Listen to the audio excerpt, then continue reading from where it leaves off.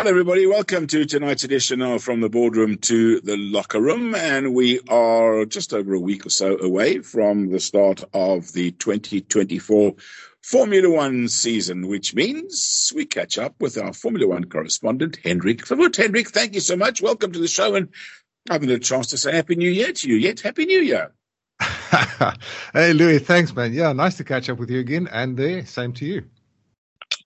So normally I would think to myself, what series of questions will I ask? And I would have to work out a few of, in my mind.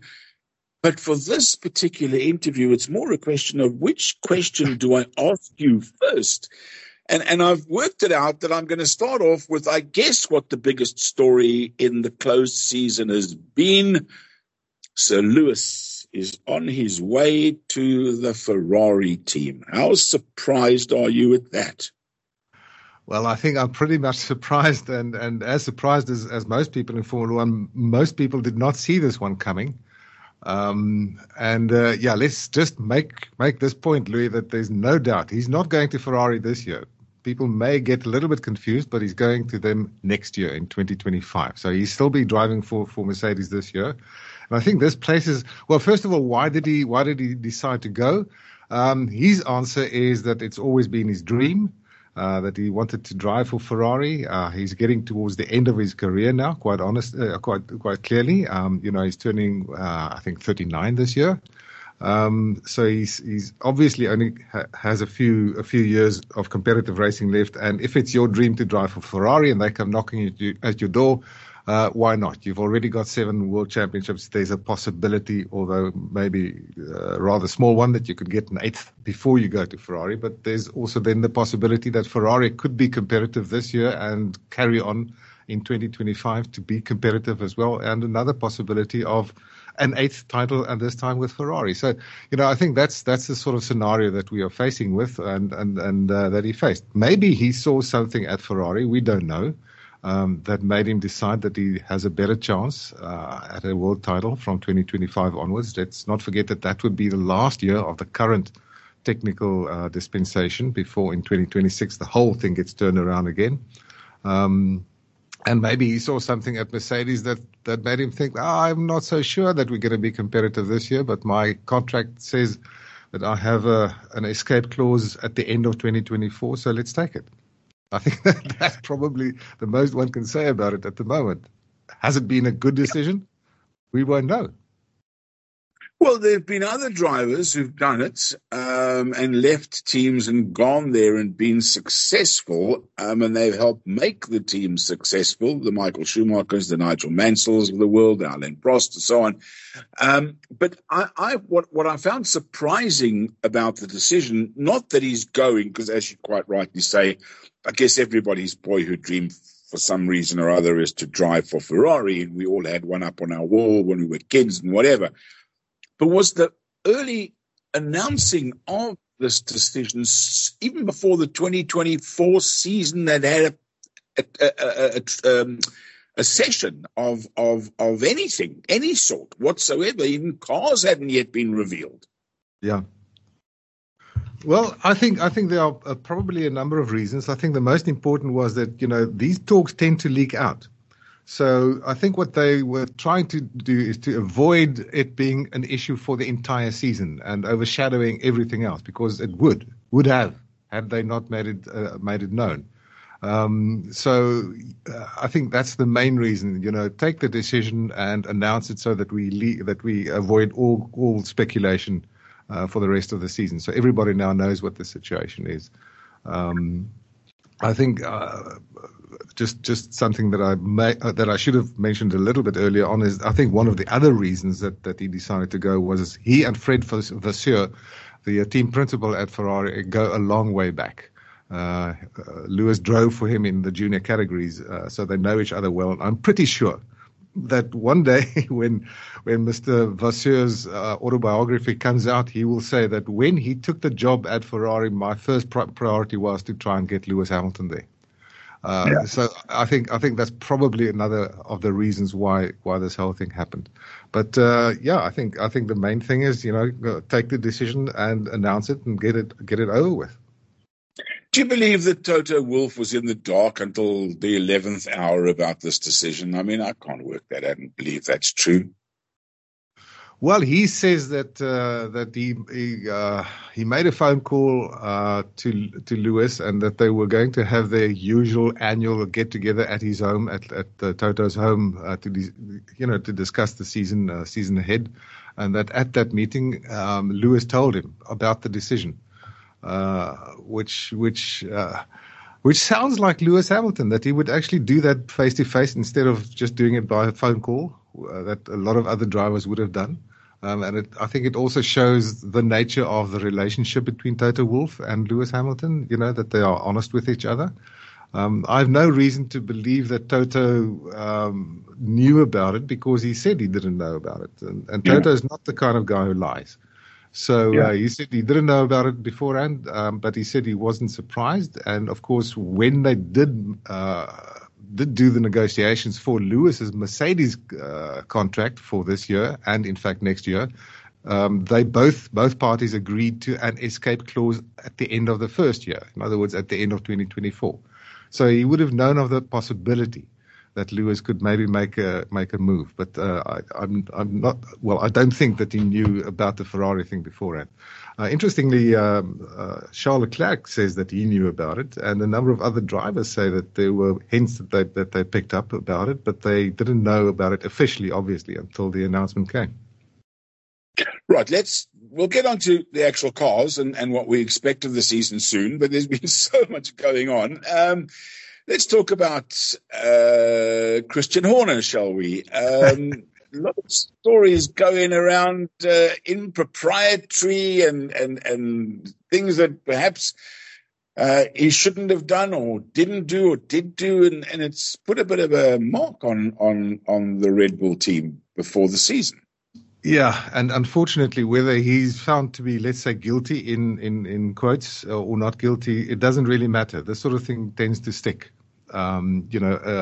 Accusations of improper behavior towards a female colleague, that smacks of sexual harassment. I don't know the facts. I don't think anybody at the moment knows the facts officially, except for maybe the advocate that did the initial interview with him. But what is the official situation at the moment is that there is an investigation done by Red Bull, the main organization, the Red Bull company, not the Formula One team. So Red Bull as a company is investigating it at the moment.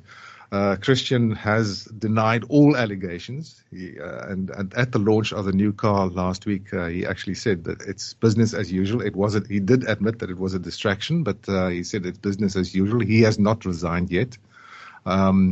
And the FIA, the world governing body, has not got involved yet, although they can. Formula One as an organization, in other words, Liberty Media, they made a statement last night, in fact, saying that they hoped that this would be done as quickly as possible. The investigation is completed as quickly as possible. Obviously, they don't want this cloud to hang over, at least the start of the season. There was a story in the Times newspaper yesterday, which is a very reputable newspaper, as you know, in Britain, saying that there could be a resolution to the whole thing this week. Obviously, this week is important for Formula One, and we may get to that because testing starts on Wednesday, the only testing session, Wednesday to Friday, and the following weekend is the start of the season. So, these things need to get resolved from everybody's point of view as soon as possible. Otherwise, it's going to be a cloud. I'm not saying he's guilty or not.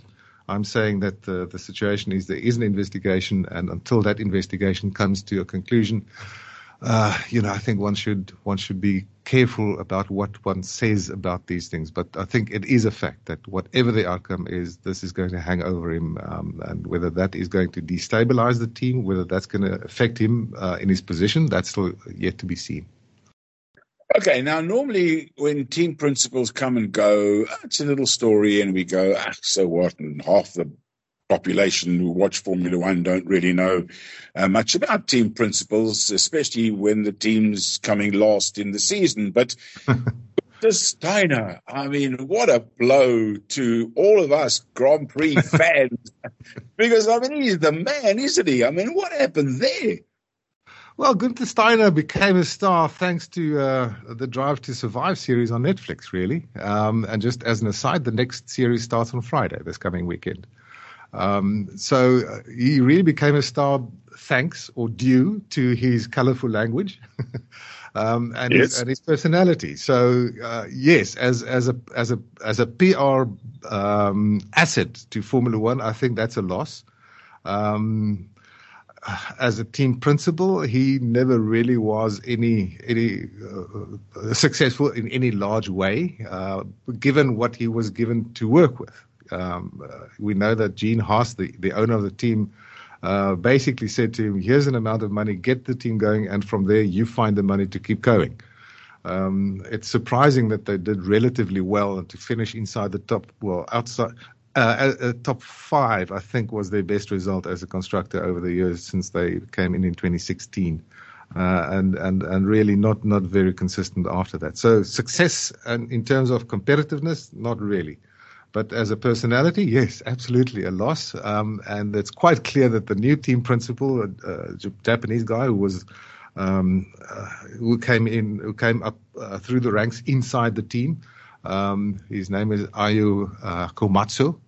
And no, he's got no connection to the heavy industry company Komatsu, but that's his surname. He's certainly not the same kind of personality. How effective he's going to be, well, that will depend on how he uses the resources at his disposal this season. Right, let's get into the car or cars, shall we? You mentioned testing at the middle of the week. That's coming up. Generally, we can't really read much into the testing because some cars do exceptionally well in testing and then can't finish the first race, and others don't do so well, and then like a Red Bull goes and wins the first series of races. How much can we take out of what we expect in testing?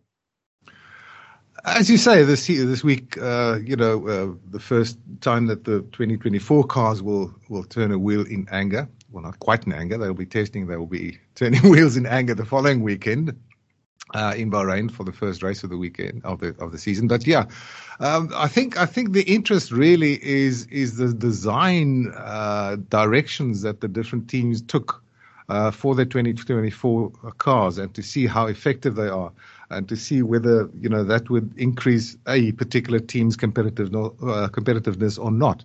If we take it from the top, the interesting thing is really from Red Bull. If we take it from in the order in which they finished last year, Red Bull with their RB20 came out with a design that really blew a lot of people's minds, because and I'm talking about the chassis design. There's nothing about the engine at the moment anyway. The chassis design is radically different, not radically different, but substantially different from last year. It's not just an evolution from last year. They've come up with a number of aerodynamic solutions that have made people's eyebrows rise. Particularly the side, the inlets of the side pods seem to be almost a copy of the Mercedes design of a number of years ago. Their so-called zero pod design. They've got a vertical air inlet instead of a horizontal air inlet.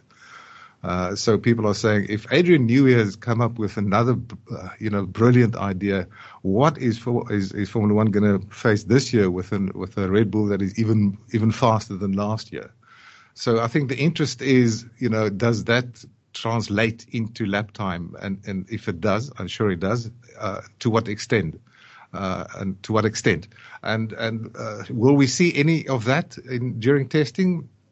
I somehow doubt it, although, with only one testing session of 3 days pre-season, teams have to, at some point, find their maximum performance and see what they can do. So at some point during the 3 days, some teams are going to have to, perform at their maximum. And I think that is what we're going to look out for. So I don't want to go through all the teams in terms of their designs, Louis, because I'm certainly not an expert. But I think the interesting one was the new Red Bull, and then Mercedes came up with a brand new concept in terms of their design as opposed to last year, as did Ferrari. So it's going to be interesting to see those two big teams. Are they going to be closer to Red Bull? McLaren is basically continuing with an evolution of last year's car that was very effective towards the end of the season. Aston Martin, basically the same thing. They started strong, then they fell back last year, and then they came back a little bit stronger. Alpine is an evolution from last year. Williams, we haven't seen the new Williams yet. We've seen the new color scheme or their design, but we haven't seen that. The new car yet. We'll only see that on Wednesday. RB, or as they call themselves, VCARB, Visa Cash App RB, which is an abomination as team name as far as I'm concerned. They came up with a pretty new design as well. Then there's Sauber. I think we'll call them Sauber this year because they have two different names depending on legislation governing lotteries and things in the different countries. Sometimes they're going to be Kick Sauber and sometimes they're going to be Stake Sauber. So that's another confusion situation. And Haas basically just continued with what they did last year. So that's more or less a very short summary of what the new designs are and what we can expect for next year. Next season. Let's just talk a little more about Red Bull for those people who are not au fait with Formula One and they're saying to themselves, well, why fix it if it ain't broke? I mean, they were so dominant last year. Just explain to people the millisecond per lap that they can gain, what advantage it has over everybody else, and why that adage of don't fix it if it ain't broke doesn't apply in Formula One. Well, a Formula One team is never satisfied. Never. Doesn't matter whether they are completely dominant or wherever they are in the order. So a Formula One team always tries to find another little edge, another little advantage in terms of lap time that they can find. And if one thinks about it, if you can find a tenth of a second per lap over a 60 or a 70 lap race, that's more than a minute quicker than anybody else, basically. So no. If you can find a second a lap, I'm trying to illustrate something. If you can find a second a lap and you have a 60 lap race, then you are 60 seconds ahead of everybody else. So what you're trying to do is find a tenth of a second or even a hundredth of a second or sometimes even a thousandth of a second to make that difference. And all those little fractions of a second add up to being more competitive. And, well, as you say, Red Bull, they were so dominant last year. But what their attitude would be as the leading team is, what if somebody else finds something that we don't know about and beat us this year? So let's not take that chance. Let's try and find that advantage ourselves. So that's exactly what they've been doing. Adrian Newey, the designer, has come up with a number of interesting design concepts. And as I said, we'll see how effective that is. A Formula One team always wants to improve. If you don't improve, then you stand still. That's the old adage in Formula One. If you do not improve, you are standing still or you're going backwards because the other guys are all improving. So the guys have clearly, well, some of them have had lovely holidays on expensive yachts and beautiful girls all around them. The usual protagonists will have been in the gym and doing whatever they were doing. How much more competitive do you think the drivers can be? Obviously, the car is a big factor, but is everyone chasing Max again this season? Yeah, I think pretty much so. It's always the case that the guy who won last year he's got the target on his back. That's the way the sport works. So everybody is going to gun for Max Verstappen. I think what is going to be interesting, one of the interesting storylines for the season is how is his teammate Sergio Perez going to do? Is he going to be as overshadowed this year as he was last year? And will he therefore lose his seat? And that opens up a few possibilities for 2025 that we spoke about 2025 earlier on. And the same thing with the competitors for Formula One, for Red Bull. I mentioned Mercedes, I mentioned Ferrari. I think everybody would love to see a more competitive situation up front. What a lot of people tend to forget or leave out is the battle that raged behind Max Verstappen, not even behind Sergio Perez last year, but behind Max Verstappen. If you look at qualifying, in most cases last year, the field is so close that 1 second covers the entire field. So during the races, you often saw those that Max Verstappen, where he disappeared into the distance, there were huge battles behind him for second place and further down, and for the minor placings. I know that's a bit of a distraction, but because everybody wants to see a battle up front, me too. And I hope that we're going to see this. This is the third year of the current dispensation, and what usually happens, Louis, is that technically the teams converge. They find solutions that they find are the best solutions in the current set of regulations, and so therefore their designs converge and their performance converge towards the end of the dispensation. We've got this year and next year before 2026, when the big changes happen again. So for this year and next year, everybody's sort of expecting the performance gap to be smaller, or hoping rather that the performance gap would be smaller because of that factor, because of the convergence factor every year. So they will be chasing Max, absolutely. I suspect he will be caught on a number of occasions, maybe not over the entire season, but on a number of occasions, hopefully somebody else will be challenging him for the lead and challenging him for the victory and actually getting those victories. So before the commentators get the opportunity to discuss this, let's you and I discuss it, because it's going to be a topic throughout the whole season. 2025, there are 2 extremely valuable seats available. We know there's one at Mercedes, and we know there's one at Ferrari. Do you think somebody in the current field might fill those 2 seats, or is a guy by the name of Rosberg perhaps coming back into the equation to Mercedes? What do you think? Yeah, I've seen those rumors, and I don't think much of them. I don't think there's any chance that Mr. Rosberg is going to come back. The last time that he raced competitively was in 2016. So there's no way in 2025 that he's going to be coming back and be competitive. I also saw a rumor that Sebastian Vettel might come back and join Mercedes. That, I think, for the same reason, is not going to happen. I think the Ferrari situation is sorted because Charles Leclerc has a long-term contract. So for 2025 it's Leclerc and Hamilton. And what's going to happen at Mercedes? Well, that's the interesting thing, because there's a young man called Andrea Kimi Antonelli. Remember that name?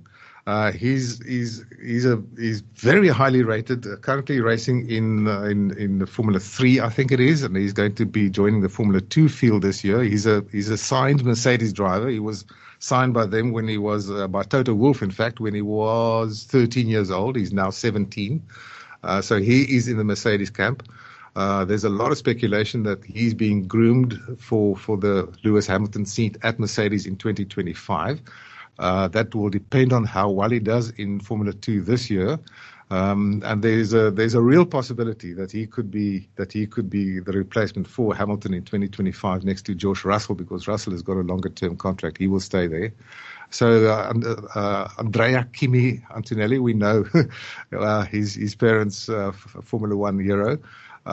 So keep an eye on that name. And there's the other possibility, and I do not actually discount this possibility, and that is that Fernando Alonso might even decide to go, because he's now sort of positioning himself in more or less every interview that he's giving. He's saying that he's feeling strong. He's currently, I think, 43 or something like that. And he says he's still feeling very motivated. He says he's still available should any team come knocking. Wink, wink. And he says he's quite sure that he will be able to carry on until he's 50 years old. So he's positioning himself to be available should Mercedes come knocking. And let's say why not. Get Fernando Alonso in there. Personally, I would be very surprised if that happens. I think the longer term future lies with Russell and probably Antonelli. So there's the 25 conundrum. What happens there? Then, of course, I mentioned it earlier on as well. What happens with Sergio Perez's seat at Red Bull in 2025? Yeah. His contract runs out at the end of this year, Perez, and if he doesn't come up with a magnificent season and consistently challenges Max Verstappen, I think his season or his contract will not be renewed at the end of the season. So there's a possible big opening for 2025 at Red Bull. So those are the two big ones. I think a little bit further down, McLaren is sorted out with Piastri and Norris in the long term. Aston Martin, as I said, Fernando Alonso might be contemplating a move to Mercedes. Lance Stroll is probably at the Aston Martin for as long as he wants to be.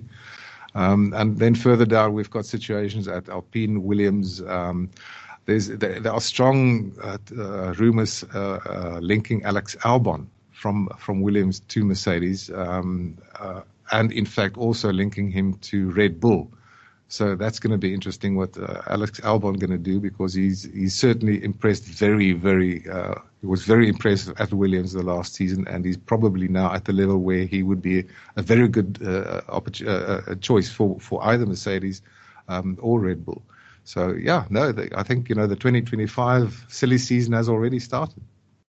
Yeah, it doesn't say much for Formula One when you and I are having discussions about Alonso, Vettel, Rosberg, thinking about them getting back into Formula One. Right, let's get onto the track quickly before we end this podcast. And 2 Saturday races to start the season. Next Saturday, Bahrain, and the following Saturday, the Saudi Arabian Grand Prix. I guess we'll know after testing this week a little bit better as to what we can expect. But I don't suppose you think anything more than Red Bull domination, certainly for the first couple of races of the year, unless there's a mechanical breakdown of some sorts or an accident on a corner or something.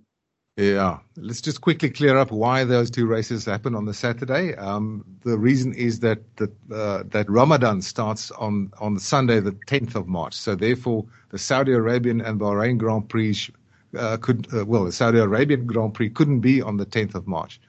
It had to be on the Saturday. So you have to have a week between races, according to regulations. So because Saudi will be the 9th of March, the Saturday, Bahrain the race before that must be on the 2nd of March. So that's basically the reason. I think we probably, as usual, Louis, would have to wait a little bit longer before we see a competitive order emerging, or an accurate competitive order. Bahrain is a proper racetrack. Saudi Arabia, Jeddah, is not a proper racetrack. It's a street track. It's an evening race also. Australia back in Melbourne on the 24th of March, and then Japan on the 7th of April. So I think by the 7th of April, by Japan, we will have had 3 races on proper Grand Prix circuits that will probably give you the relatively accurate picture of where every team stands relative to the others. So, I don't think we should put too much into it, but it will certainly be very interesting to see what the result of the first qualifying session for the first race, the Bahrain Grand Prix. Henrik, we look forward to a fantastic season. We look forward to chatting to you periodically through the season. And have yourself a wonderful week ahead. Thank you so much for joining us on tonight's edition of From the Boardroom to the Locker Room. Hope you've enjoyed it. We'll talk to you again tomorrow evening. As always, be nice to each other. Until next time, bye for now. Okay. There we go.